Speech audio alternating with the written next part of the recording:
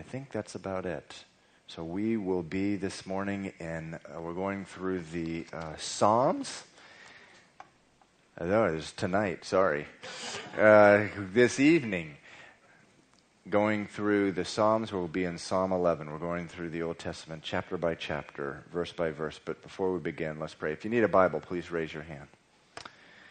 Bible, raise your hand. Father, I thank you, Lord, for so much. Father, for just breathing life into us, Lord. Your word says that before Christ we were dead in our transgressions. We were alienated. We were far from God, your word says. But you have brought us near. And Lord, the men and women in this room, children, come from many different places, Lord, with some riding on the crest of a wave, other down in the trough, Lord. And we thank you so much that, Father, by your word, through the Holy Spirit, you can meet everyone where they're at. And we just pray and agree that that will happen this evening. I pray this in Jesus' name. Amen. Okay, Psalm 11. It says, "In the Lord I put my trust."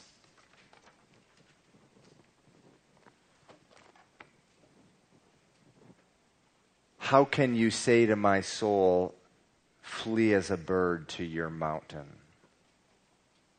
For look, the wicked bend their bow. They make ready their arrow on the string, that they may shoot secretly at the upright in heart. And so we learn here of a real important principle, and that is this: never ever take counsel from your own heart. So oftentimes your own heart, you'll be in the will of God, and your own heart, what your own heart is telling you, will tell you, flee as a bird to the mountain. And my favorite example of this is in 1 Samuel 27. Why don't you turn there? And it could very well be that this is a psalm that was written at this point in David's life. 1 Samuel 27.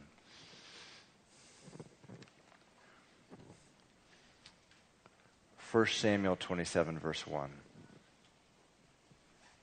It says, "And David said in his heart, 'Now I shall perish someday by the hand of Saul. There is nothing better for me than that I should speedily escape to the land of the Philistines. And Saul will despair of me to seek me any more in any part of Israel, so I shall escape out of his hand.'" And then it says, "Then David arose and he went to the king of Gath." And so this is a point in David's life in 1 Samuel 27 where he had been running from King Saul for about 10 years, and he was absolutely exhausted. He was living in the open air day in and day out. In the evenings, he would hide in sort of the nooks and crannies of the rocks out there in the open Judean wilderness. Someone would find out where he was, and they would rat him out to King Saul, and King Saul would just be following him around. And David was the greatest king of Israel. In fact, he was the greatest king who ever lived.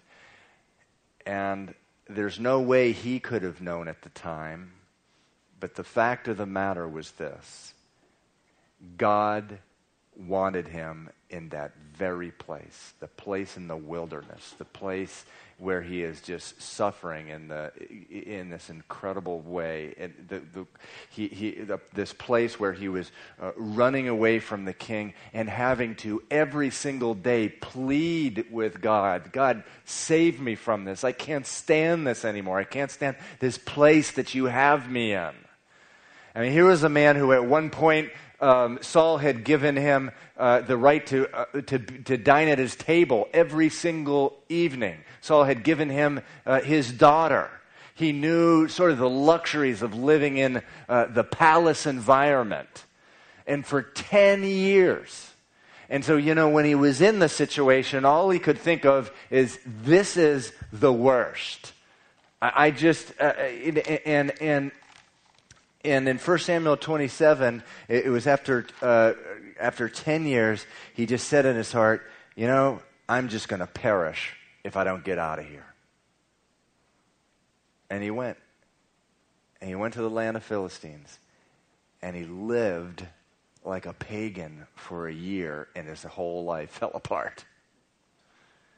That's what we get when we listen to the counsel of our own heart. What does our own heart say? Psalm 11. It says, flee as a bird to your mountain. This place that you think God wants you to be, no. Flee as a bird to the mountain.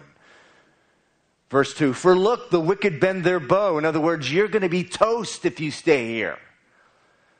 You gotta take things, take charge of your life. You gotta, in the strength of your flesh, you gotta take control. It says they make ready their arrow on the string that they may shoot secretly at the upright in heart. In other words, you're going to get killed, and that's what Satan will always tell you when you're in the will of God. Believe it or not, it'll get back to this. You're going to die. You're going to get killed. And so here in this psalm, this psalm, there's this struggle going on. David's recounting the struggle going on. Verse 3 says, if the foundations are destroyed, what can the righteous do? In other words, your whole foundation, if you stay here, David, is going to crumble, and you're going to be toast. You're going to be fodder. You're going to be fodder for the enemy. You better get out of here. Get out of God's will. That's Satan's number one directive for your life, is to get you out of the will of God. But then in verse 4, we read this. The Lord is in his holy temple. The Lord's throne is in heaven. His eyes behold, his eyelids test the sons of men.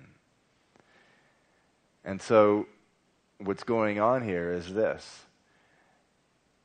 David's recounting all these fears, this bad counsel he's getting from his own heart, and what's the solution? Just getting before the Lord and remembering, verse 4, the Lord is in his holy temple. In other words, God's in control. All this madness that is swirling around my life right now, God is in control. The Lord is in his holy temple. The Lord's throne is in heaven. Heaven always speaks of authority when you read about heaven. Often a reference to heaven in the Bible speaks to authority. In other words, God has complete authority over, verse 2. There's arrows that are pointed at me. The wicked are bending their bow, but God has complete authority over that bow. They may shoot secretly at the upright in heart, but if God has that authority, and he's got nothing, I have nothing to worry about if I can just fix my eyes on the Lord. He's in his holy temple. The Lord's throne is in heaven.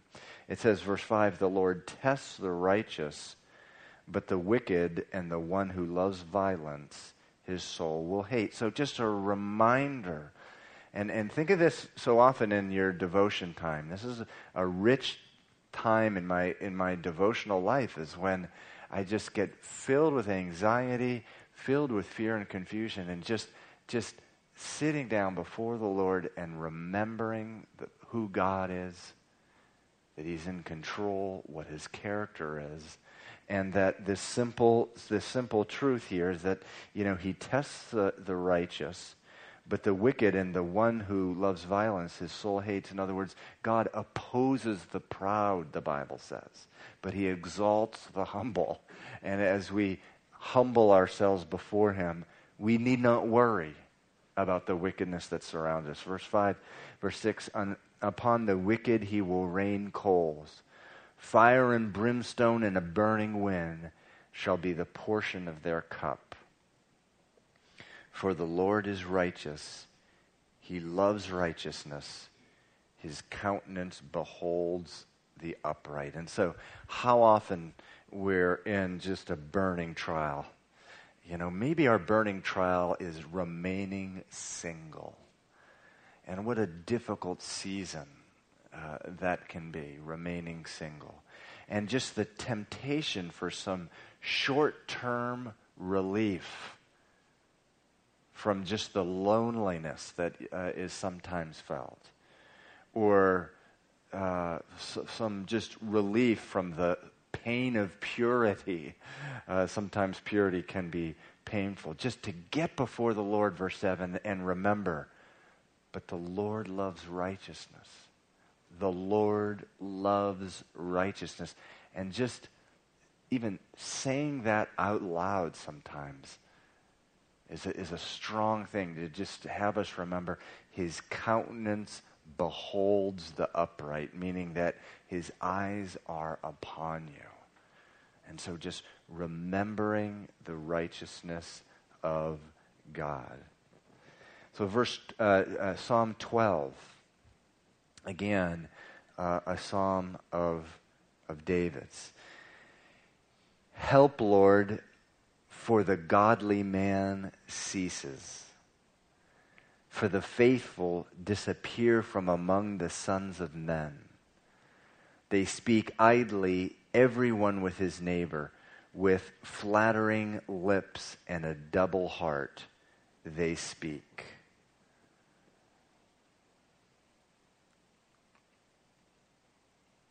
Another recurring theme in the Psalms is David being sort of cornered by the enemy.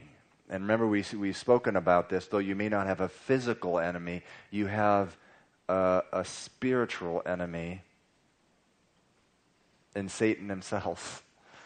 And so oftentimes you see this recurring theme in the Psalms of David sort of being backed into a corner where he's just filled with fear. He's like, you can imagine him almost like in a fetal position, just filled with fear and terror. And he's thinking, help, Lord, for the godly man ceases, for the faithful disappear from among the sons of men. And by the way, and I bring this up often, those first two words, help, Lord, great prayer. Just really short prayer, great prayer. And I've shared this a number of times, but it bears worthy of repeating a lot. When Steffi and I were married about a year, we went down to Venezuela, and my cousin picked us up at the airport at 12 midnight and drove us on a coastal highway about 4 hours away to some place where my uncle was. And he is just flying in his car. And, we're in the back seat, and I had been in some pretty bad wrecks in my life, and I still to this day would prefer driving, because the bad wrecks I've been in, other people have always been the one driving. But anyway, so I'm in the back seat, and it's like 3 a.m, and there's all of a sudden the car is going about 70 miles an hour. My cousin hits a puddle, and there's some construction. And I mean, at 70 miles an hour, the car begins to skid, and then all of a sudden, the car, it was this incredible scene. The car goes, it was skidding, and then all of a sudden went backward and into opposing traffic. And it was 3 a.m, but there was plenty of cars out there. And all I could think of was, this is the end. Because we hopped the median going backward at probably about 50 miles an hour. And Stephanie just shouted out, "Save us, Lord."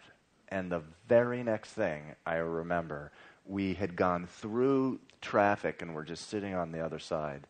And our car hadn't been hit or anything, and we were all fine. And it was like an eerie feeling that the Lord had just saved us. And the strangest thing is, our entire windshield was completely shattered. I mean, you couldn't even see out of it. No car had hit us. I guess it was going back over this median.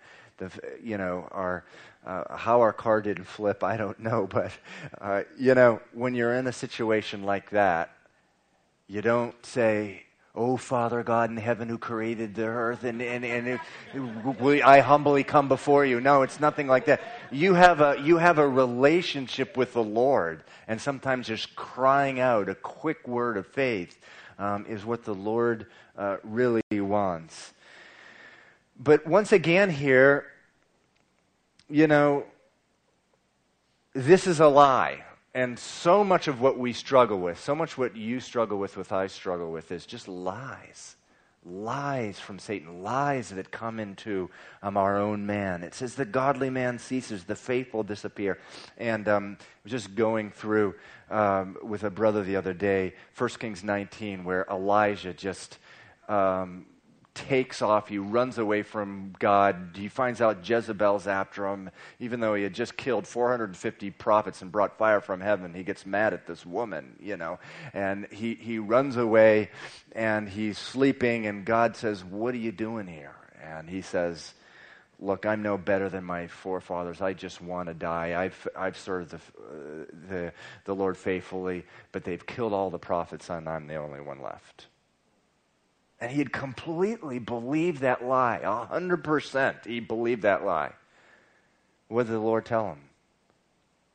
"No, man, I've reserved 7,000 in Israel who have been faithful to me, who have not bowed down to Baal. Now get up and go back and start serving me again," is what he said. And so much of our day-to-day battle is just dealing with the lies of the enemy. It's not true, as it says in verse 1, that the faithful disappear.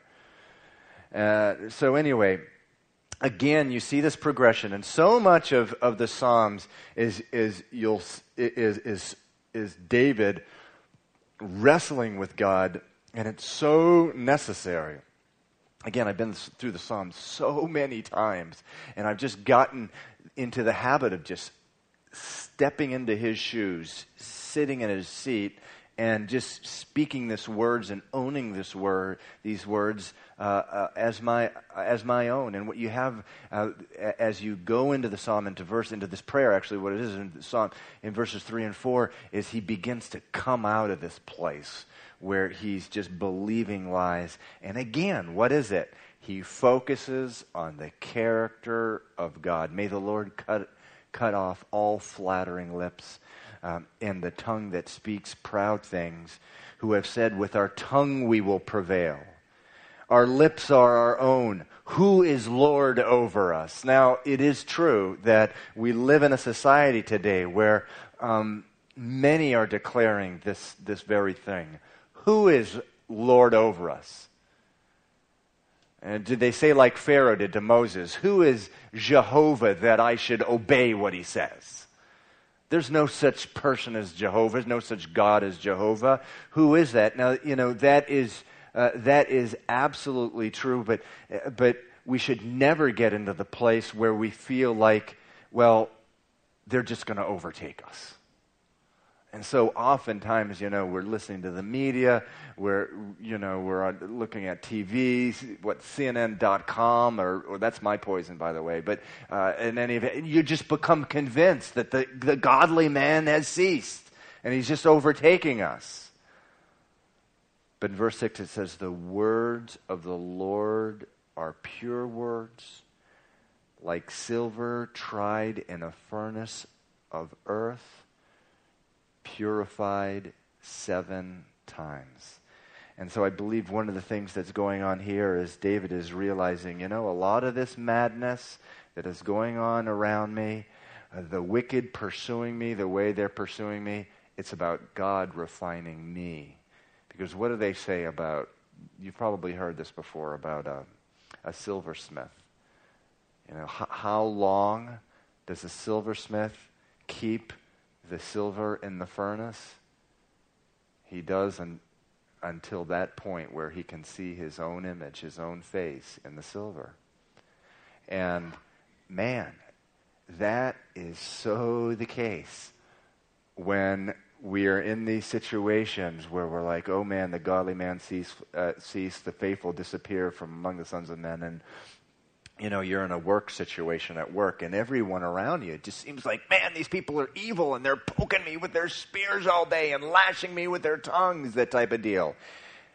When you get before the Lord in the morning and you just remember the words of the Lord are pure words, like silver tried in the furnace of the earth, purified 7 times. In other words, God wants to be able to see himself when he looks at my life. And that's why all this madness is happening around me. He's refining me. And just being able, and not listening to the counsel of your own heart and running away from the will of God, but just standing fast there and allowing him to do his refining work. Verse 8, the wicked prowl. Or rather, verse 7, you shall keep them, O Lord, you shall preserve them from this generation forever. The wicked prowl on every side when violence is exalted among the sons of men. And so, just the importance here of standing fast and remembering the character of God, verse 7, that he preserves his children from this generation forever. You can go back to the beginning of the new church in the book of Acts, and you can trace a body of believers right up into the present time. God's always faithful to preserve a remnant, and a strong one. A strong one. I remind myself a lot, whenever I'm drinking my poison, CNN.com or whatever, that there's just so much wickedness. I do remind myself a lot that there is a strong remnant in this country. There may be 1.5 million abortions a year, and that's just awful beyond belief. They may be redefining marriage, and they may be doing all this stuff. But the fact of the matter is, you can go anywhere in this country, and you can run into believers who love Jesus. That can't be said for a lot of places in this world.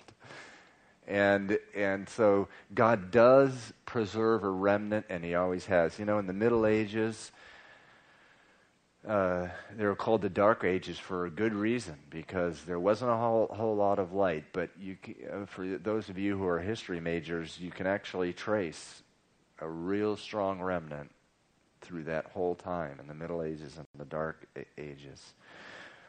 Psalm 13, how long, O Lord, will you forget me forever? How long will you hide your face from me? And speaking of the silversmith and refining someone in the fire to the point where you can see the person's image and see your image in the silver. Well, this is it. God will deliberately, for a season, hide his face from you. Hate to have to even say the words, but he'll have you in that place. And it's those places I find more than any others where my flesh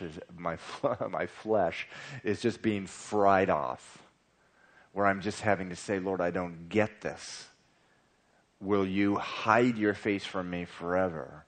It's in those times so often where this refining fire is drawing me ever more into his image, or transforming me ever more into his image. Verse 2, how long shall I take counsel in my own soul? So, during those times where you're just not hearing from the Lord and the only thing you can hear are your crazy ideas of what you think is right. Taking counsel in your own soul, again, the most dangerous thing that you or I can ever do, taking counsel in our own soul. But he's like, Lord, I can't hear you. I feel like I'm just advising myself on things. Would you please, speak, Lord? Again, continue on verse 2. Having sorrow in my heart, how long will my enemy be exalted over me? So important that you and I be honest with the Lord. If you can't hear God, complain to Him about it. Say, Lord, what's up? I do not understand. I'm not hearing from you. Get real with the Lord. Religion, I hate religion, because religion is where you put on like a fakeness and a hypocrisy with God, even though He knows your heart. You put on just this religious front with Him when you talk to Him, and as if He doesn't know exactly that in your heart you're complaining. Why is it that you never speak? But you're speaking to Him with thous and thys and all this other stuff, and meanwhile there's no heart to heart relationship. And so you don't see that in David. That's why it's so important for you guys just to soak yourself in the Psalms. Because it's here where we learn how to be worshipers and how to be just real with God. David was a man after God's own heart. Let me tell you, if it was okay for him to complain to God, it's okay for you to complain to the Lord. Verse 3, consider and hear me, O Lord my God, enlighten my eyes, lest I sleep the sleep of death. Man, I just like that. I just really love that. Consider and hear me, O Lord my God, enlighten my eyes, lest I sleep the sleep of death. Have you ever been in that place? How wonderful it is to just, go right into the Psalms and realize that, wow, I'm in the same place as one of the greatest men of God who ever lived was in. 1 Peter chapter 5 speaks of, don't let Satan deceive you. And one of the ways he deceives us, and you'll read about this in 1 Peter chapter 5, is deceives you into thinking that you're the only one thinking or going through what you're going to. No Christian would be thinking what you're thinking. Those vile things that you're thinking, or those faithless things, or that unbelief that's coming into your mind. No Christian would ever be like that. And then, you read through the Psalms and you're like, wow, here's a man of God who he had struggled with unbelief and faithlessness and fear just like I do. He says again, enlighten my eyes, God, lest I sleep the sleep of death, lest my enemies say I have prevailed against him, lest those who trouble me rejoice when I am moved. But I have trusted in your mercy. My heart shall rejoice in your salvation. I will sing to the Lord because he has dealt bountifully with me. I will sing to the Lord because he has dealt bountifully with me. So important for you to get your complaint out to God, which David did here. And what did God do? God started reminding David of how bountifully he had treated David. But if David had never complained, if he didn't shout out to God, God, why are you doing this to me? He just would have gone on in frustration. And that's why wrestling with the Lord in prayer is so important, because he will bring you to this place where you're like, oh Lord, you've dealt so bountifully with me. He'll bring you to that place. But man, you got to get real with him. You got to talk to the Lord. And men, when by His grace we're able to just look at our lives. I was in the Cape last Monday, and I was born out there, and just spent my summers there growing up. My parents were like moving all around the world and country, but the one thing I had that was constant was we went to the Cape each summer, and just looking at my 5 children, just, I don't know what we were doing, just running around on the beach somewhere and just bringing tears to my eyes. Lord, you have dealt so bountifully with me. This is amazing.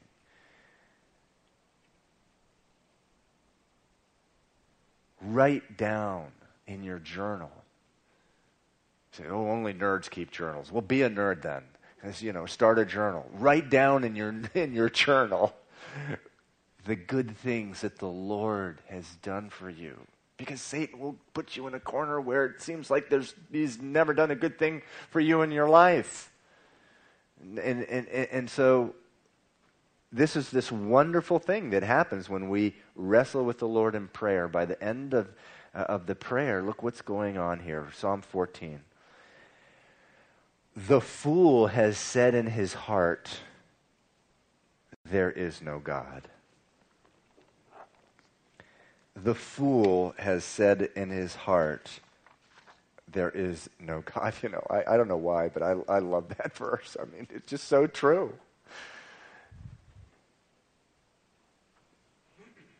I said it a few Sundays ago in a Sunday morning service. If you really believe there's no God, you're a fool. And that's not me speaking, that's the Lord speaking. Romans chapter 1 says that people who call themselves atheists and agnostics are in fact suppressing the truth. They say they don't believe in truth, but Romans chapter 1 says they're suppressing the truth. In other words, the truth is crying out at them. The Bible says the mountains proclaim the glory of God, the ocean proclaims the glory of God, the heavens proclaim the glory of God, and they're just suppressing it. I just don't, they're trying to sort of keep it down. Everyone know what I mean by suppressing?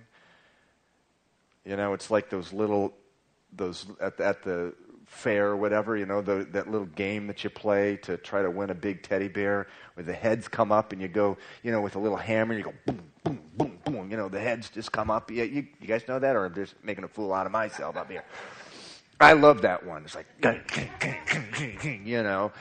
anyway. But that's what an agnostic or an atheist, that the book of Romans, chapter 1 says, they do with the truth. As soon as it comes up, boom. As soon as it comes up, boom. As soon as they hear a theory of why evolution is impossible and there must be some kind of intelligence behind the design, boom. And they spend their whole life going boom, boom, boom, boom, boom, boom. And the thing is, the most they'll ever get is some big teddy bear, because they're keeping themselves. They have a horrible eternal fate waiting for them if they go to their death like that. I love this. The word agnostic is from the Greek agonosko. Some of you already know where I'm going to go with this, because you know what gnosko means. Gnosko means knowledge. Means no. So an agnostic has no knowledge. They're know-nothings. The Latin word for agnostic is, this is true, ignoramus. And, you hear that, ignoramus, that sounds horrible. Well, that's true, though. They are ignoramus. They're suppressing the truth. That's just a biblical truth. Just read this week, by the way, this incredible statistic. The Pew Research Institute took a poll. They were hired to do a poll.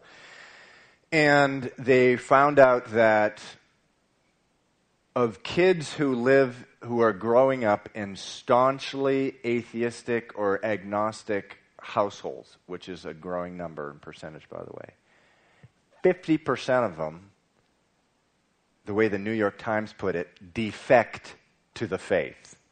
They go back to some kind of faith. Now, granted, it's not all Christianity, but 50% of them defect. Catholics, 14% defect, and Protestants, 12% defect. So what does that tell you? It tells you that there is something in the heart of man saying it's a conscience, it's a God-given conscience. There is a God, there is a God, there is a God. And they interviewed, these 50%, and they said the obvious. There was something spiritually lacking in my life.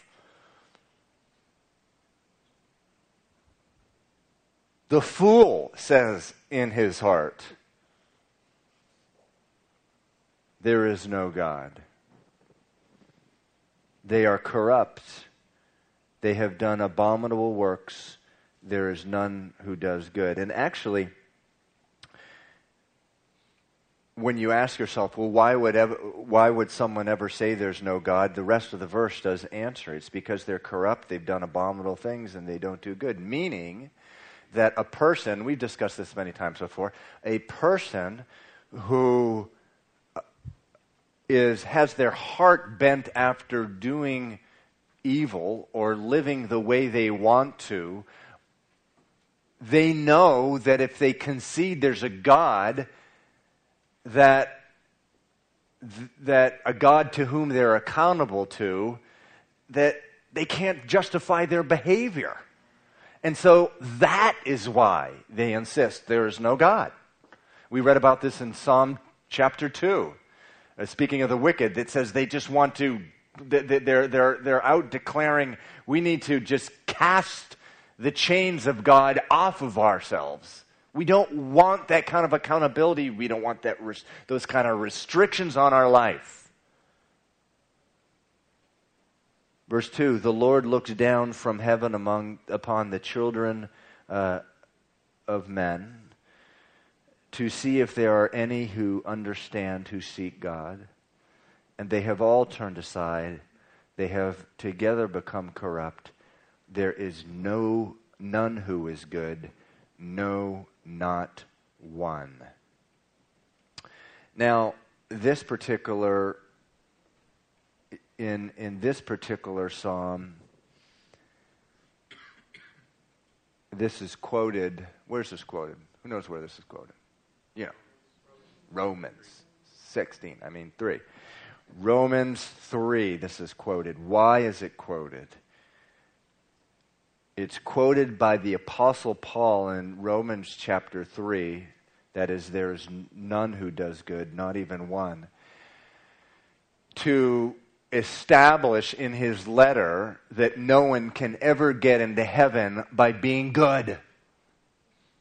Because here, in this particular psalm, David's just stating a truth, which is there's no one who is good. Meaning the heart is desperately wicked beyond cure. That's what the heart is. There's no one who's good. And Paul uses this in Romans just to establish in his letter and tell the Romans, look, if you think you can get into heaven by being good, you are deceived.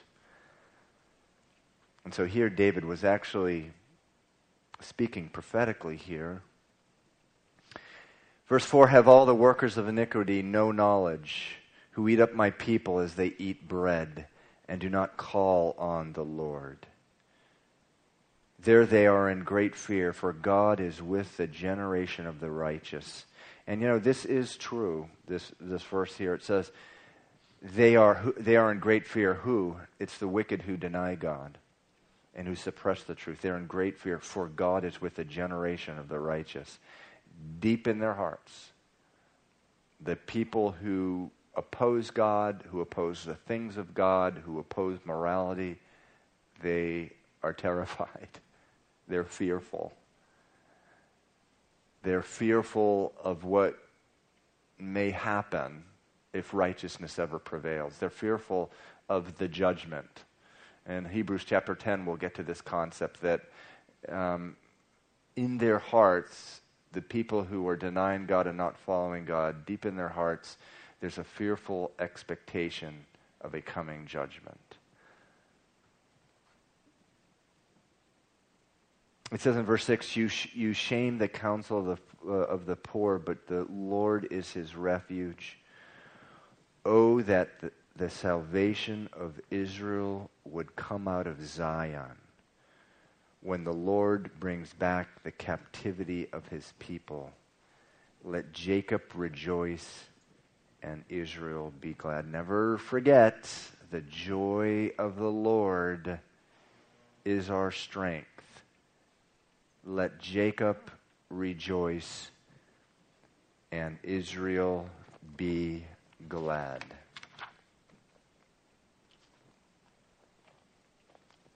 You know, one of the important things to learn just from the concept that in Psalm 14:3, there's no one good, not even one. Just the what theologians call the doctrine of the depravity of man, that all man has fallen, that sin has corrupted their hearts, and they have a bent towards self, a bent towards evil, a bent towards sort of a self-centered life. There's a great resistance, of course, nowadays to that, because that doesn't do good things to your self-esteem, and God forbid that you would teach your children that, and your children wouldn't feel good about themselves and that type of thing. Actually, there's nothing better for your self-esteem when you know that you're nothing, but you have Jesus who's everything, and you have the righteousness of Christ. That's how we can really build self-esteem. But, you know, when you have this realistic opinion, or not opinion, when you have this realistic view towards other people, that they're all fallen, every single one of them is fallen, as Christians, you know, you actually need to nurture this in your heart, that everyone's fallen and people are far from perfect. In fact, again, their hearts are desperately wicked beyond cure. You start dealing with people realistically.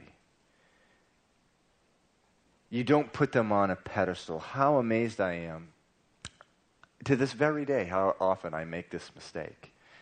You know, I run into a Christian, and you know, they put up this awesome front, and I'm like, wow. You know, I've been mistaken for 21 years in my Christian life about how perfect they are, but man, this woman, she is so perfect, she's so holy and good. Or this guy, he is just one incredible dude, and I always wind up having basically my balloon pop. You know, you get to know the person and you realize, wow, they're fallen just like anyone else. But it also frees me not to judge people, not to analyze them, not to criticize them. They need the grace of God as much as anyone else. And so, you know, that word theology is a big word, but it's important that we get our theology one right. And one doctrine, one theological truth is just the doctrine of man, that he's fallen. It's so important that we get that right in our hearts so that we're treating people, we're treating them with love and not judging them, because people will fall, and we can expect them to do that. It shouldn't be a surprise. Psalm 15, Lord, who may abide in your tabernacle? Who may dwell in your holy hill? He who walks uprightly and works righteousness and speaks the truth in his heart. He who does not backbite with his tongue, nor does evil to his neighbor, nor does he take up a reproach against his friend. In other words, start attacking his friend. Verse 4, in whose eyes a vile person is despised, but he honors those who fear the Lord. He who swears to his own hurt and does not change. He who does not put out his money as usury, or at usury, meaning with a high interest, nor does he take a bribe against the innocent. He who does these things shall never be moved. You know, sometimes it's great just to meditate on the law of the Lord. I will delight in the law of the Lord. I will meditate day and night. That's where we began these Psalms. There's just something wonderful about righteousness and purity and God's law. You know, right here, there's a verse I quote a lot. It's in verse 4. It's towards the end. So the psalm begins, who may abide in the Lord's tabernacle? It says, he who swears to his own hurt. Anyone have the NIV out there? New International Version. Why don't you read that verse 4? Who despises the vile man, but honors those who fear the Lord, who keeps his oath even when it hurts. Okay, thank you, Lynette. So he keeps his oath even when it hurts. So this is a verse I quote often with people.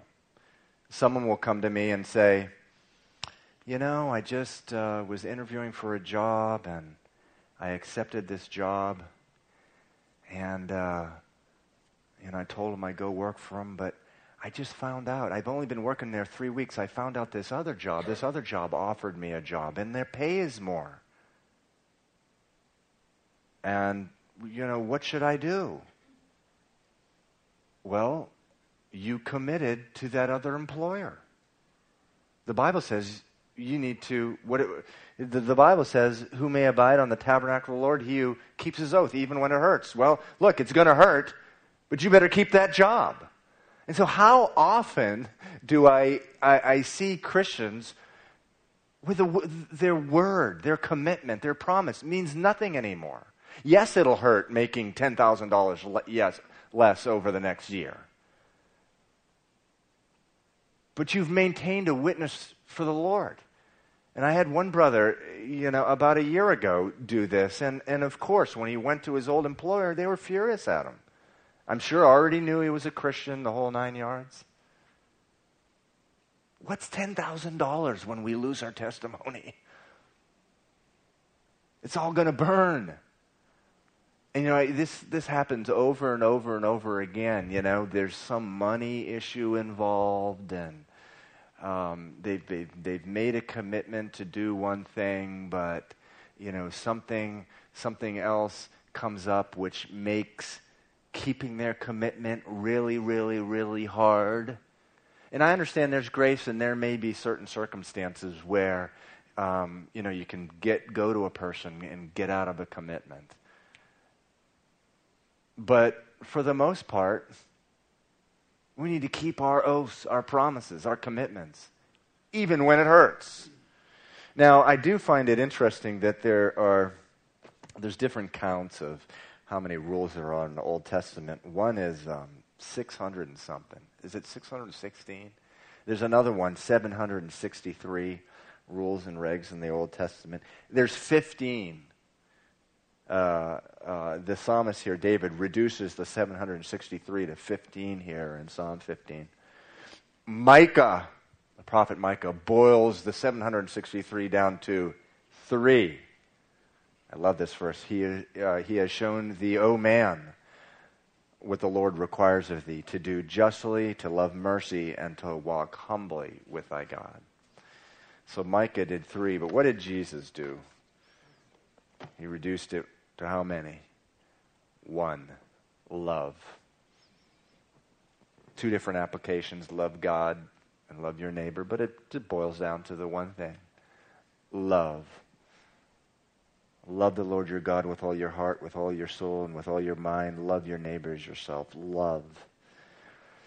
So we do have a choice, I suppose. We could go for the 763 and try to keep up with them.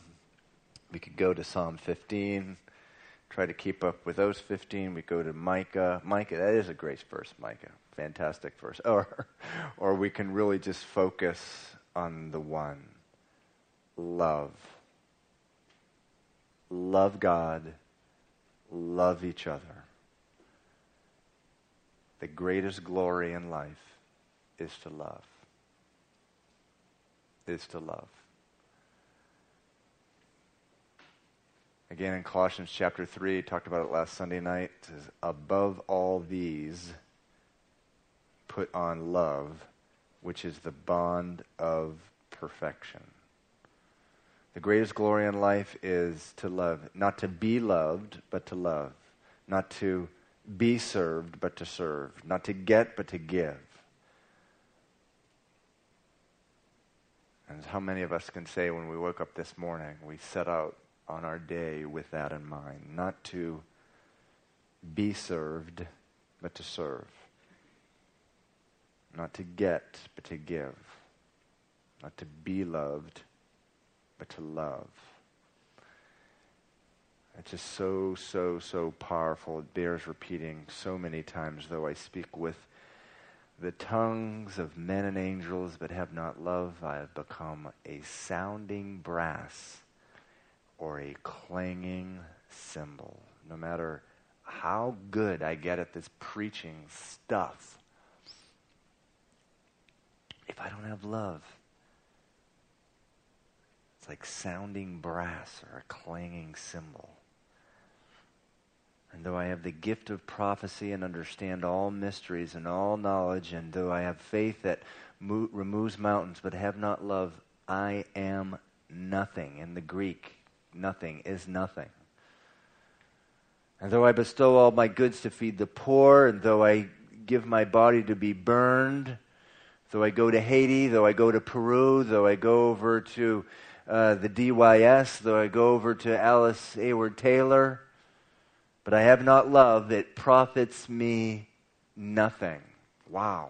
Jesus reduced 763 rules and regs down to one thing. Love. Love gives for the sake of giving and expects nothing in return. How often our love is conditional. How often I treat people on the basis of how they treat me. But that's not love.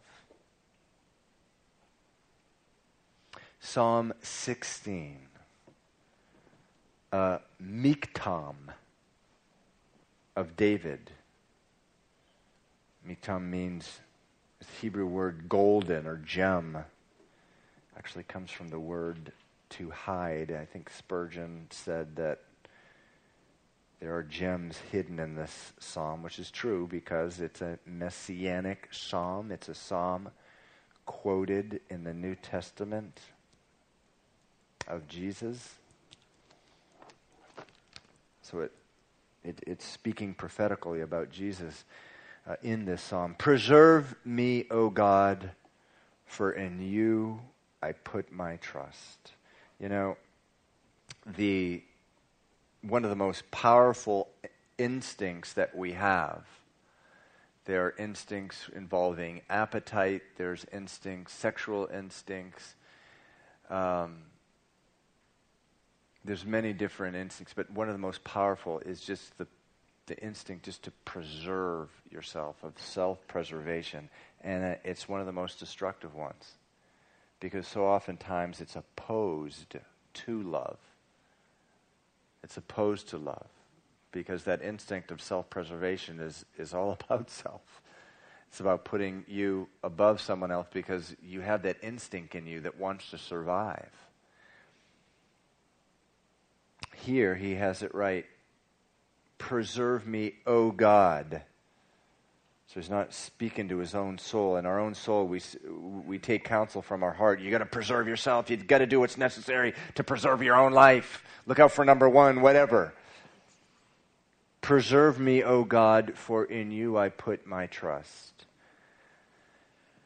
O my soul, you have said to the Lord, you are my God. My goodness is nothing apart from you.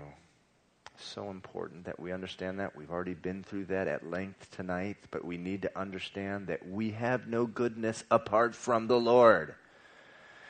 Verse 3, as for the saints who are on the earth, They are the excellent ones in whom is all my delight.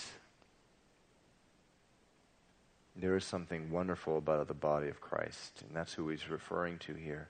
The children of God. They are the excellent ones in whom is all my delight. Make the body of Christ your delight. I know we have plenty of flaws. We have so many shortcomings.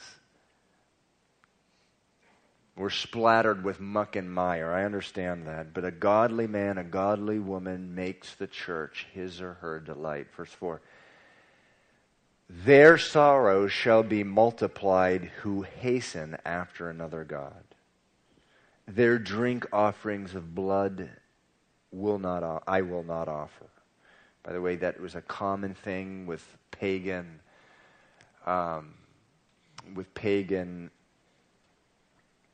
rituals and gods. I don't know how many of you saw that movie about St. Patrick, but St. Patrick grew up in pagan England, with the Druids and people like that.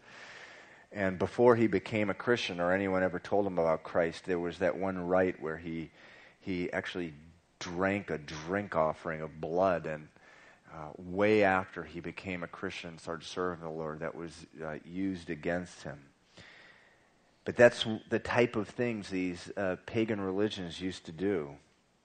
Nor take up their names on my lips, meaning the names of other gods. And how true it is if we take up, verse 4, if we take up over the god of alcohol, or the god of materialism, or the god of lust, how our sorrows will be multiplied, as it says in verse 4.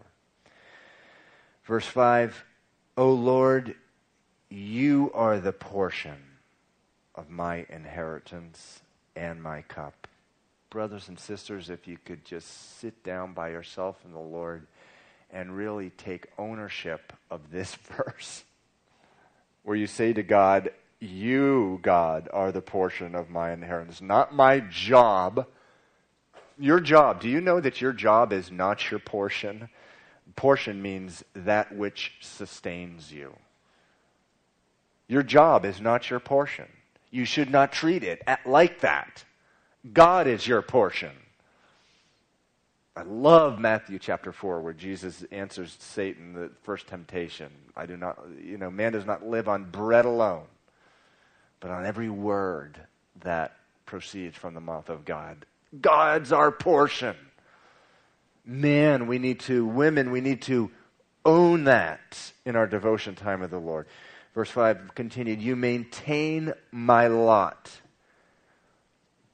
The lines have fallen to me in pleasant places. Yes, I have a good inheritance, and certainly that is the testimony of someone who doesn't hasten after other gods, as it says in verse 4, but rather sticks and stays and stands fast with the Lord, being refined by the silversmith, refined, as it says in the previous Psalm 11, 7 times over, to the image of God, is reflected off of his or her life.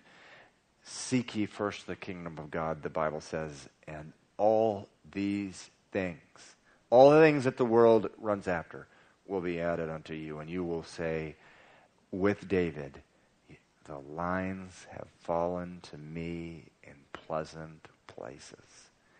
Yes, I have a good inheritance. Verse 7, I will bless the Lord who has given me counsel. My heart also instructs me in the night seasons. This will be in the next psalm, by the way. Actually, go over to Psalm 17, verse 3. It says, you have tested my heart. You have visited me in the night. It's so important that you don't rule out during those times where you wake up in the middle of the night praying. I don't know if anyone else is like me. It doesn't happen to me as much as it used to, but you wake up, you can't get back to bed. I remember 12, 13, 14 years ago, I'd wake up at 2 or 3 in the morning, wouldn't fall back to sleep till about 7. It was just awful. And I remember I used to pick up Adlai out of her crib. Yes, she was a little cute little baby she was a towhead with little blonde curls. And I used to take her and put her on my chest and on the couch, and we used to just cuddle up there, and I used to pray to the Lord with her and just seek God in the night seasons. And oh man, those are not easy times when you can't get back to bed, but so important that we don't waste those times. Pray. Pray, pray, pray. If that is happening to you, you will be so blessed by it. My heart also instructs me in the night seasons. And in this case, it's okay to take instruction from the heart, because what's going on in his heart, he says in verse 7, he's blessing the Lord. Verse 8, I have set the Lord always before me. Because he is at my right hand, I shall not be moved. Now this is one to just write out, type it out, print it off, cut it out, and put over your doorpost. I have set the Lord always before me. Because he is at my right hand, I shall not be moved. And therefore my heart is glad, and my glory rejoices. My flesh also will rest in hope, for you will not leave my soul in Sheol, which means basically in Hades, the resting place of the dead. Nor will you allow your Holy One to see corruption. You will show me the path of life. In your presence is fullness of joy, and at your right hand are pleasures forevermore. Verse 11, you will show me the path of life, and in your presence is fullness of joy. At your right hand are pleasures forevermore. That's so true. At the right hand of God, when we stick by the right hand of God and we stand fast there are pleasures forevermore. In his presence, there is fullness of joy. In his presence, he shows us the path of life. This is just dripping with truth here. So important that we take ownership over these verses, that we just don't read them, oh, that sounds so sweet and nice. Ooh. No, that's not what God wants through these Psalms. He wants you to take ownership in your heart, to claim them. There are some things you can name it and claim it. It is true. There are promises that you can do that with. These are some of them. That God will show you the path of life. In his presence is fullness of joy, and at his right hand are pleasures forevermore. Now, this psalm is quoted in Acts chapter 2. Turn with me there.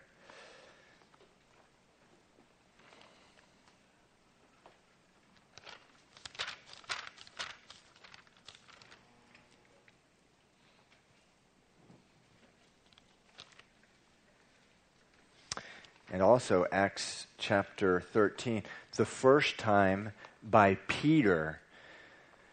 Now Peter, at the end of the book of John, was sort of all discouraged, went back to fishing. Jesus showed up on the shore in a resurrected body, called him to the shore. He restored Peter. And at the beginning of the book of Acts, Peter, who had been, couldn't stand up to little servant girls outside of where Jesus' trial was, who were saying, hey, weren't you with Jesus? No, I wasn't. Started cursing God. He was hiding. He went into hiding. But at the beginning of the book of Acts, he was filled with the Holy Spirit, and he went out and just gave one of the most powerful sermons that's ever been preached. Verse 22. This is right after, by the way, they had been filled with the Holy Spirit at the Pentecost. They were speaking in tongues. There were little fires, on top of their heads. People were like, wow, what is going on here? Well, Peter got up and delivered the word of God in power with the Holy Spirit. Verse 22, men of Israel, hear these words. Jesus of Nazareth, a man attested by God to you by miracles, wonders, and signs, which God did through him in your midst, as you yourself know. Him being delivered by the determined purpose and foreknowledge of God, you have taken by lawless hands, you have crucified and put to death, whom God raised up, having loosed the pains of death, because it was not possible that he should be held by it. For David says concerning him, and this is where he quotes Psalm 16. So just going to read now from Psalm 16. I foresaw the Lord always before my face, for he is at my right hand, that I may not be shaken. Therefore my heart rejoiced, my tongue was glad. Moreover, my flesh also will rest in hope. For you will not leave my soul in Hades, nor will you allow your Holy One to see corruption. You have made known to me the ways of life. You will make me full of joy in your presence. Men and brethren, let me speak freely to you of the patriarch David, for he is both dead and buried, and his tomb is with us to this day. Therefore, being a prophet, so speaking of David, he says, being a prophet, and knowing that God had sworn with an oath to him, that of the fruit of his body, that is David's body, according to the flesh, he would raise up the Christ, the Messiah, to sit on his throne. He, David, foreseeing this, spoke concerning the resurrection of the Christ,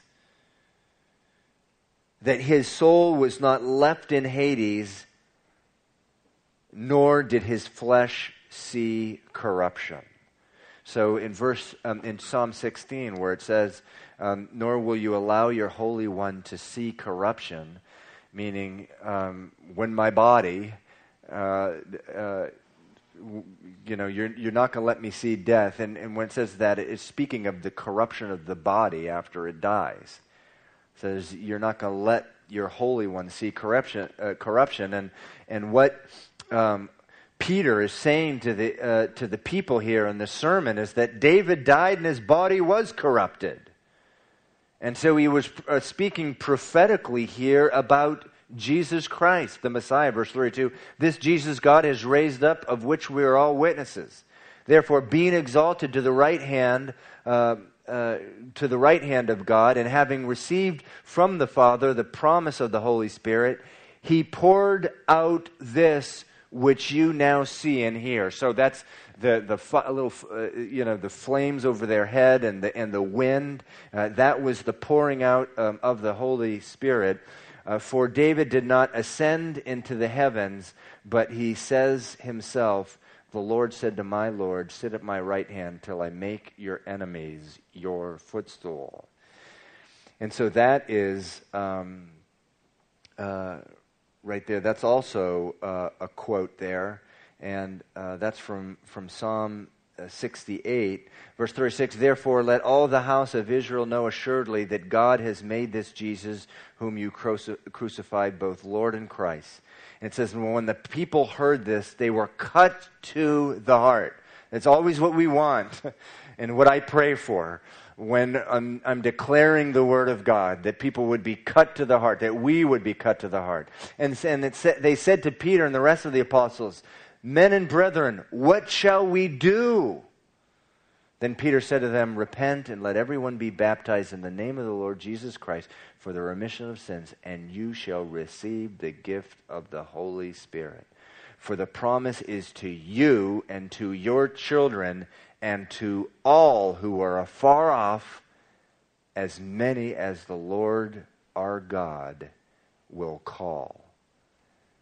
And it says that many in verse 41, 3,000 souls were added to them on that day. And it's just so awesome that part of that sermon, that powerful sermon, is from Psalm 16. Is from Psalm 16, where he says, "You will show me the path of life. In your presence is fullness of joy," speaking about how Jesus will be ascended back into heaven and will be seated at the right hand of God, and that his soul would not be left in the grave, and nor, it says, will you allow your Holy One to see corruption. And so this is just a prophetic psalm, Psalm 16. Okay, we will end there this evening. Before we close in prayer, just want to let you know that in about 10 minutes we'll be just returning here to pray. If you'd like to join us, please do. We pray each Sunday evening for different ministries that the church supports. And since we now are going to be supporting Marie and Ritu, we're going to be supporting them tonight. They're going to be at the Boston University campus and also the UMass Boston campus. I just pray for the hearts of the college students in need of salvation. We saw just a wonderful example this morning. Actually, if you weren't here, it's just this really cool story about one of the people that was saved this year, actually very recently, through the InterVarsity ministry of Marie. This guy who's been coming to the meetings, and just to give you an example of the opposition, his roommate is vice president of the Boston University Atheist Club. How crazy is that? Well, that's real. That's not just some little quirky story. I mean, that stuff is happening all around the campuses in Boston. Let's pray for Marie and Ritu and what's going to happen through them. Also, let's pray for the evangelism class and street witnessing on Saturday nights, for Haiti, Calvary Chapel Port-au-Prince and the orphanage, and also for Calvary Kids over in Alice Hayward Taylor. Let's close in prayer here. Father, we just thank you for your word this evening and this promise that we have here, Lord, that you will show us the path of life, that in your presence is the fullness of joy, and at your right hand are pleasures forevermore, Lord. And I just pray for all of us here that we would own up to these, that we'd lay hold of these promises. Father, I also pray for every man and woman in here, Lord, that we would all learn to pray and be real with you, Lord. If there's a complaint against you, that we would just air it and not make pretend in our prayer life, Lord, that we can be restored by your goodness and by your Spirit, Lord. I pray that for everyone here. Lord, if there's someone in here who their heart is crying out this evening, God, where are you? Are you going to forget me forever? How long, O Lord, will you hide your face from me? That they would air that with you, Lord. That they would speak to you and cry out to you. And may we be Christians, Lord, who are willing to wrestle with you, to fast and to pray and to seek you. And Father, finally, I just pray that we would be people who follow one law, love. And Father, sometimes when we love people, it feels like we're going to die. Other times we love people, we feel like we're on a mountaintop. We need grace to be in both places. We ask for grace for that this evening. I pray in Jesus' name. Amen. Okay, God bless you. You are dismissed.